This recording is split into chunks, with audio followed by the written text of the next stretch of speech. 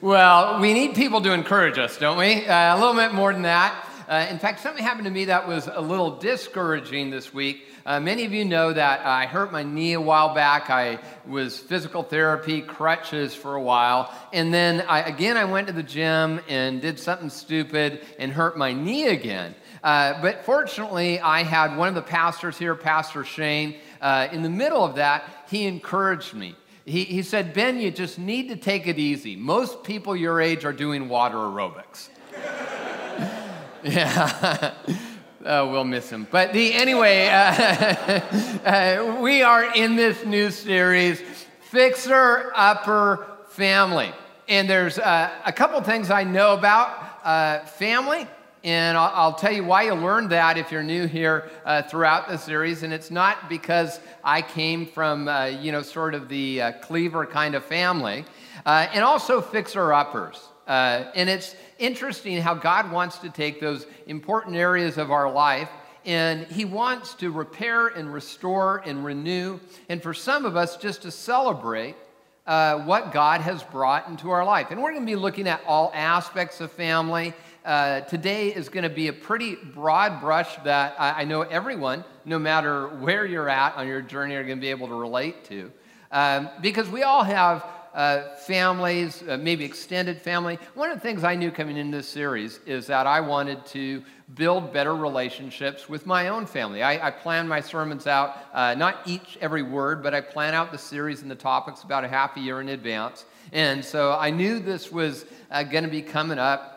And so I've been trying to restore relationships, do better than that with that. I saw my sister-in-law at the gym. My family lives down in Tacoma, and I have a sister-in-law and brother-in-law who live up here. And so usually when I'm at the gym, I'm all business, just barely say hi or don't even say hi. But I thought, you know what, I'm going to build a better relationship. So she's there on the exercise bike, and I'm on the treadmill, and I sort of wave at her, but she doesn't see me, and it doesn't really count if they don't see you.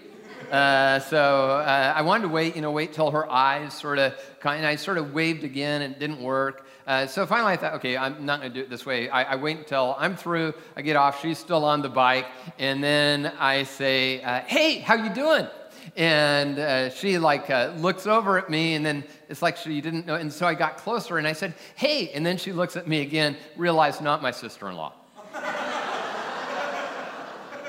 So now I know that there's going to be some article about this creepy pastor who stalks women at the gym. Just wanted to let you know in advance. Now, when you think of family, what do you think of? There's an image that comes to mind. I don't know what that image would be for you. Maybe it's an image like this, a nice family here. Maybe it's an image like this. Yeah, I hope not. Yeah, or like this one. This is another one there. And then, or maybe a family like this. Yeah, I mean, yeah, which is, if you like cats, that's fine. Not with me, but it's fine. So when you think of family, you're thinking of maybe your children right now who are in the children's ministry. And some of you are parents, you have young kids, you're hoping for a break. You're the only one in the whole church that's praying, I go just a little bit longer today. So you can, maybe you're thinking of the family that you hope not to have. You say, hey, I don't want to have a nuclear family. I just like flying solo, and that's great. My guess is, for most of us, we have a thought to the family that we had growing up. No matter what that looked like, and you might come from a dysfunctional family, which is called just a family, because all families are dysfunctional, but whatever the background, whatever that family looked like, and we know this, and the Bible says it, social science definitely has confirmed what the Bible would say, that family has an imprint on you. And that's what we're going to be looking at today in Fixer Upper Family, is the family we came from. Psychiatrists, psychologists, and sociologists do a lot of study in family of origin. And there's this belief, and especially if you go through marital counseling, you probably had some discussion of family of origin, or maybe you didn't get marital counseling, and that's why you're in marital counseling now. And so because it affects you so much, there's an imprint that makes an impact in your life. Every once in a while, I'll come across someone.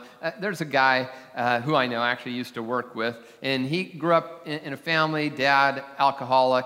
Bad things happened in there, and he goes, "It didn't affect me one bit." And literally, I mean, it's just written all over. The anger, the dissonance, the rage, the inappropriate independence. So the question isn't, did your family impact you? The question is, do you see it? There is no exception on earth to this rule. And in fact, God speaks about it again and again. And so when we enter this series, we need God's wisdom. And so this verse is really the foundational verse. In fact, every time I do a family series, I always say it's a foundational verse because it always is. Proverbs 24:3. It says this: "By wisdom a house is built, and through understanding it is established." So we need some understanding in how God wired us, and that is going to have to do with our family.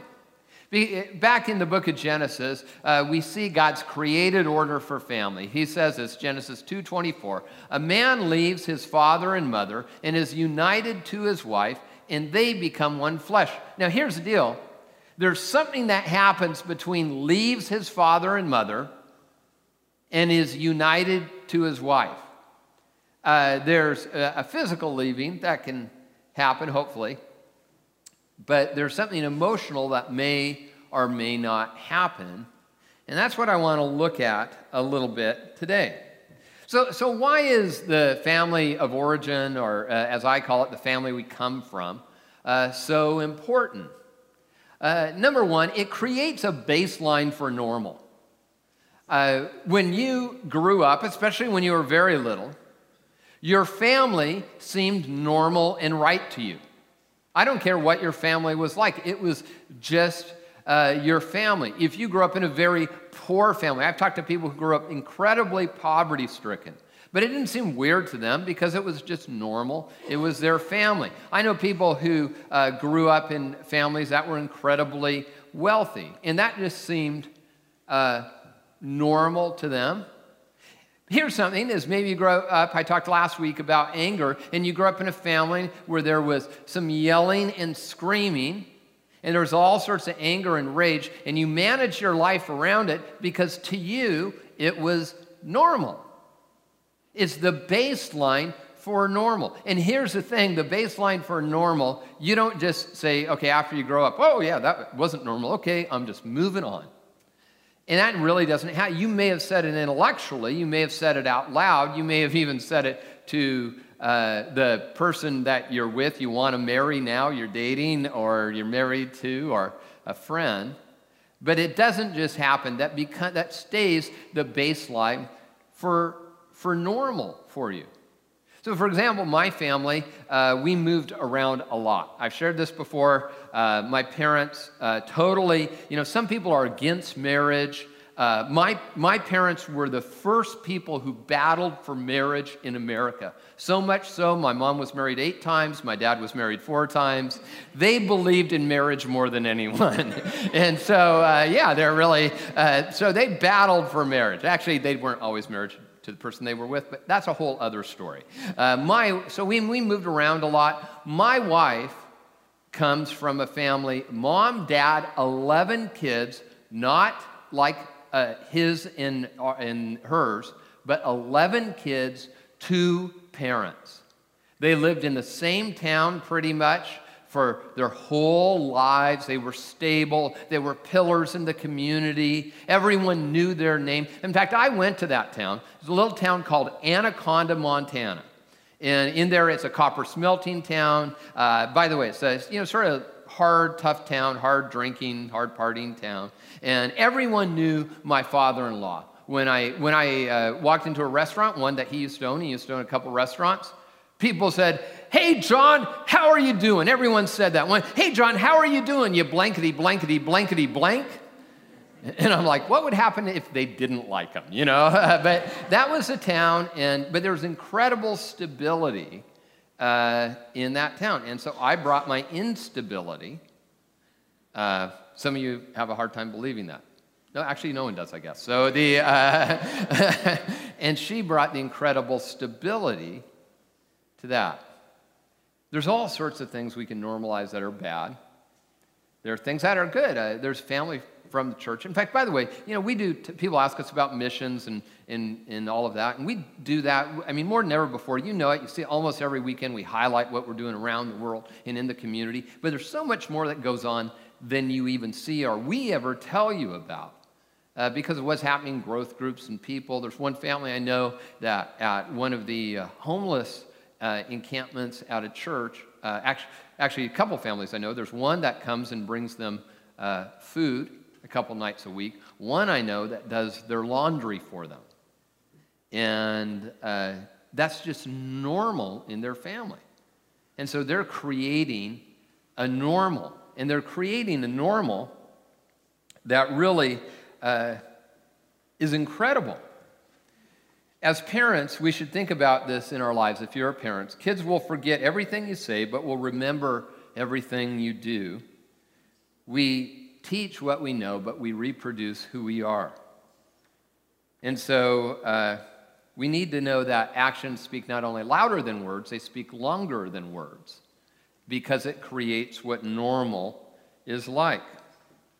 Also, our family, it's a subtext for how we relate to other people. This is related to the previous point, related to what I received or didn't receive growing up. For example, my daughters, my daughters are both, sort of that dating age, and so the subtext is, okay, what is my dad like? And so that without high standard, is just incredible. But it's a subtext. It'll always be behind every relationship. Even how much love was shared. Been a lot written on secure attachment. I mean, this goes back to the 50s and the 60s. Dr. Henry Cloud has brought it more in a Christian environment, where if we didn't have this early attachment with our parents, and later on as it developed, that we're going to have a hard time with other people, with or maybe our current family, maybe with your own kids. And you're wondering, how come I'm not able to relate and attach like that? There's an imprint that makes an impact from your past. Also because it's part of my story. You've received these experiences, good or bad. We all have traditions growing up in how we experience family. My family, one of the things we used to do is we played poker a lot, which is interesting. My dad used to love to gamble, and so he taught me how to play poker, which is a really interesting skill to have in theological seminary. But, yeah, I always like to teach people to play poker. And we'll let you know I finished from seminary debt-free. So just want to let you know that's how it would happen. Because my dad thought it would be important for us to learn how to gamble. I literally would win my allowance sometimes. That's how it rolled in my family. My wife, again, more traditional, the kind that, they did the traditional things, and my family, we never did any of that. Really, a lot of the family vacations never went camping. My wife said the other day, hey, I want to go camping. I said, no problem, let me know when you'll be back. No, she didn't say that. But you get the idea of what I'm talking about. That there's a story, and it's going to be a mix of a story, isn't it? And I'm going to get to that in a moment. Because either I'll resemble or react to it. It will touch every facet of your life, how you make decisions, how you view your sexuality, how you react to stress, how you handle disappointments, how we handle a relational crisis. So here's the deal, is that you're going to learn something from your family. And if you say, hey, I was wondering about what the series was about. Is it about marriage or parenting or, all those other relationships? We're going to get all those relationships in the series at some point. But you learned something from your family. And the question is what? And you might say, well, that's an easy question to answer. I actually don't think it's a very easy question to answer, to be honest with you, because it's a mixture of good and bad. In fact, one of the things I did is, as I was studying for this series, I did what I often do. I mean, I always start in the scripture and look at scripture verses, some that have to do directly with family and some not. As I've always thought and been told and been taught is, well, if you look in the Bible at families, you're not going to get a lot of great examples. I mean, there's not, especially in the Old Testament, there's not many great families, except people will talk about the Rechabites, which were basically, they were nomadic people who didn't get drunk because their parents didn't get drunk, which is great. That's an awesome accomplishment. But I'm like, okay, there's got to be something more to that. And so I went back and I studied the first family of faith. It's referred to over and over again, Old Testament, New Testament, dozens of times. If you've never been to church before, but you've lived in this country, maybe if you even haven't lived in this country, you've heard of this family. If you've never read the Bible before, you've heard of them. And this is the first family of faith. And so what I did is I looked at them again, and it changed my filter as I saw who they were. Because I stopped looking for the perfect family. I stopped looking for, well, the family that's perfect or close to perfect. And I said, why don't I just evaluate the good and the bad together? And as I did that, I thought, you know what? That's not only a lot like our families, a lot like reality. And yeah, there's some points that are painful and hurtful and sinful and horrible. And there's some points that are redemptive and life-giving. And which one am I going to bring into my future? Do you know that you have a choice in that? Now, if you don't know where you've come from and what that is, you're going to inadvertently just pick up some things that maybe you do or don't want in your life. And as I started to look at this first family of faith, I saw something different. Well, in the New Testament, we read this. God says this, speaking, he says in Acts 7:32, I am the God of your fathers, the God of Abraham, Isaac, and Jacob. Known as the first patriarchs, the ones with their wives, obviously, who would build the nation of Israel, but also more than that, and I'm going to look at that in a moment, they were really the first family of faith. And so, but we see some bad things in there.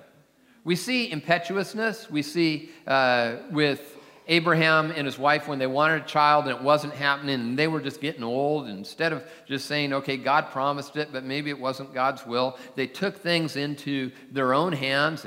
And Abraham's wife, Sarah, says, hey, why don't you hook up with a maid? Right out of Jerry Springer, this thing was. And no, literally, that's what she says. And why don't we sort of have a kid that way? And by the way, that didn't work out. Does that surprise anyone? God later kept that promise. And so their first son, Ishmael, father of the Arab people, and their other son, Isaac, father of Jewish people, they didn't get along. And by the way, it hasn't been going too well since. And so we see a lot of bad there. We see favoritism.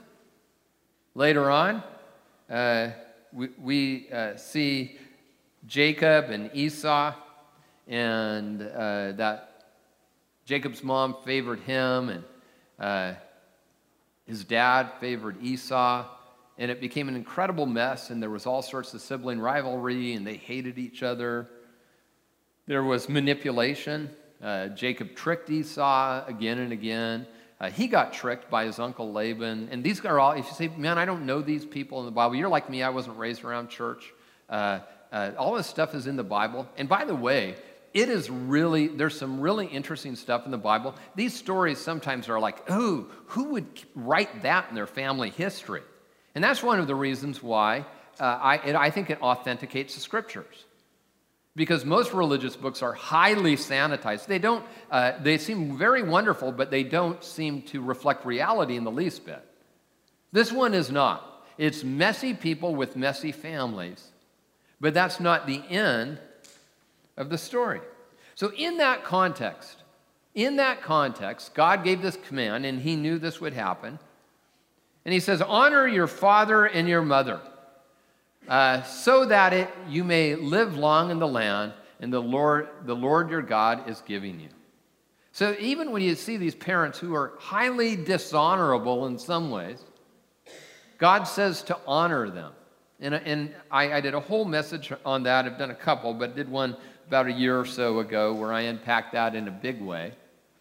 So maybe your background was horrible. I've talked to people, and I've had people share their testimonies and want to share where, we put up on video, they want to share their story. And honestly, I've gone, hey, I don't know if it would be good for you because it's just too raw. We can try to edit it out as much, but because it's so painful. And so I get it. It's not as if I don't have those conversations. I probably have them more than most people in society would. But I believe that God can bring the redemptive out of families that seem ridiculously broken. I also know that for those of us who we can see that strong heritage, then this is just a reminder of God's goodness. So what I want to look as we look at fixer-upper families, fixing up the family of our past, and that means mining the best from your past. And I want to give you some good examples from messed up families, from Abraham, Isaac, and Jacob. So what do we see in these families? We see, one, tenacious productivity. That these were people, they had a lot of problems. By the way, Abraham at one point, sort of ditched his wife, said all these people, hey, I think these guys might like you, so tell them we're not married. How do you think that would go over, Really. And then, by the way, his son Isaac did the same thing to his wife, learned it from his dad, because these things are generational. The Bible talks about generational sin and generational blessing, and we see both true as a reality, unless we can invite Christ to break that. But we see a tenacious productivity. Look at what it says, Genesis 26:12. It says, Isaac planted crops in the land the same year, reaped 100-fold because the Lord had blessed him. And some of you would say, well, that's just because God blessed him. That's true, but you know what? He planted crops in the land. Isn't it funny how hard work and blessing often go together? See, God, we have our part in that. My daughters, as I said, are getting a little bit older, and so my daughter at college, I evaluate every young man differently. I evaluate him on how likely is it, if they got married, they would be living in our basement. And I don't even have a basement, but I just, theoretically, with that, because I want someone who has a heritage of productivity. I really want that. And maybe for you, your parent wasn't, I hear this, especially people who are a little bit older, maybe people in middle-aged. Your parents were from that other generation who worked all the time and maybe weren't home much. And there was a lot missed there, and I don't want to minimize that. But you gained a heritage of hard work that has served you well in your life. And I'm not saying deny the rest. I'm just saying learn from that thing that is good. And I think for parents today in my growth group, I meet with a bunch of men on Wednesday, we talk about this all the time because believe it or not, some parents on the east side are worried their children are a little entitled. I mean, that's how they feel. And it's okay to let them see how hard that you work, not just the time you're away from family, not just the negative, but what it costs you to get there. If something has great value, there will always be a great cost to it. And no matter what that is. Now, you may pay that or not. Usually, you're going to have to pay it. But there will be a great cost. Now, this can be taken the whole other way. For me, sometimes I'm the kind of person who likes to be going all the time. Our student ministries pastor actually said, hey, it seems like every time you take a weekend off, you're, like consulting or speaking in another church or doing something else. And because I'm aware I'm at the point in my life where right now a lot of people want my time, and in 10 years from now I'm going to be sitting in a Starbucks alone talking to strangers, But right now I'm at the point where a lot of people are asking for my time, both inside and outside the church, and I actually enjoy that. But, I was like, I love that, because he was like, okay, don't go too far the other way. And so in a few weeks, right after that conversation, I scheduled a weekend off. Flying down to California and going to go to Disneyland. And so we're excited about that. All we need now is someone to watch our kids while we're gone. No, we're going to bring them with us. Haven't booked the flight yet, but we're planning on it. So there's also there's an offering of blessing. We see this again and again, and this is so central to the Scriptures, is that there's this generational blessing. We read this in Genesis 12:2. This is God's plan. Even God said this to Abraham. He says, I will make you into a great nation, and I will bless you. I will make your name great, and you will be a blessing. And we see that that was not only God's plan for Abraham and the Jewish people. We can get in that theology of how the Messiah came through the people of Israel. But then he blessed his kids. We read this, Genesis 48:15. Then Jacob blessed Joseph, and we see it went down the line, and he blessed Isaac, and Isaac blessed him. And then we see this, I think this is pretty interesting as well, Genesis 49:28, that the youngest of these three, Jacob, it says, all these are the 12 tribes of Israel. And this is what Jacob said to them when he blessed them, giving each the blessing appropriate to him. And I thought that was interesting, is blessing in a way that was appropriate. And I know that I want that, and that was part of the heritage of this messed up family. There's a great book, by the way, and in fact, it was written a number of years ago, I think at this point, by Gary Smalley and John Trent, called The Blessing, looks at the biblical theology in it and how we live that out practically. And I can't go into all of it, but they describe some of what this looks like. That a meaningful touch is part of that, a hug, a hand on the shoulder, spoken words. You know those. I like you, I love you, I forgive you, I want to be around you. Kids to aging parents, I still need you in my life. Brothers to each other, I don't have to agree with you to want you in my life. Spouses to each other, let's not lose the relationship in the pressure of this moment. Those are words of not only reconciliation and love, but of blessing. Also, they describe expressing high value, seeing the intrinsic worth in each person, picturing a special future. I think that's one of the greatest blessings we can give people, is to see when you're sort of stuck in the moment, let them, maybe God will help you to see what they can't see about themselves, and then an act of commitment. So we see this as part of the heritage. And then, number 3, we see undeserved grace. Undeserved grace was part of this heritage. So we go through the story, and I'm not going to go through every verse here in this section, but you see there was a lot of turmoil and trauma in this first family of faith. We see it finally came to a culmination in a sense where horrible turning on. The brothers turned on this one brother, Joseph. His brothers, he had his brothers who would later be the patriarchs of the 12 tribes of Israel. They didn't like him because parents were playing favorite. They decide to sell him into slavery. He, by the way, had that heritage of working hard, and so he prospered, and God blessed it. He eventually goes to a foreign land, becomes a leader of Egypt, which was the most powerful nation in the world at that point in history. Well, he rescues his family because he loves his family, but then when his father dies, the brothers are a little concerned that, hey, he spent a lot of time in prison in slavery. He may not like us too much. And so this is what we read, Genesis 50:15. Says, when Joseph's brothers saw that their father was dead, they said, what if Joseph holds a grudge against us and pays us back for all the wrongs we did to him? Legitimate question, isn't it? But we see that there was this heritage of grace. And so he decides to give his brothers what they don't deserve. Not only a second chance and forgiveness. The words aren't said, but the actions are said of forgiveness.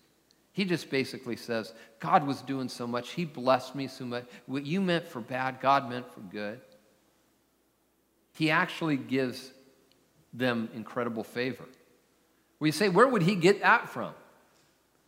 Well, he got that because he saw his dad, when his dad cheated his brother out of everything, out of his position in the family, out of his wealth, the special blessing, and his dad, Jacob, came back after running away from his brother, who was bigger and more powerful, that his uncle Esau didn't pay him back, but he gave him grace and forgiveness. And I think one of the greatest heritages, heritage we can have is that of undeserved grace. We also see there was number 4, courageous perseverance, that they would persevere again and again. And the example I give there is of when Jacob is cheated out of what's due him. There was a bride price in that culture for a bride, and his uncle cheated him. But he just kept on working because that was part of his family heritage. And then finally, number 5, obedient faith. This was part of the heritage. And it's interesting when you think of the family and you think of how many ways they messed up. There was a lot of sin in the family. I mean, sort of the big ones, not the little ones like, oh, I said darn, but more like, oh, I tried to kill my brother. Not like sort of, but like literally kill him.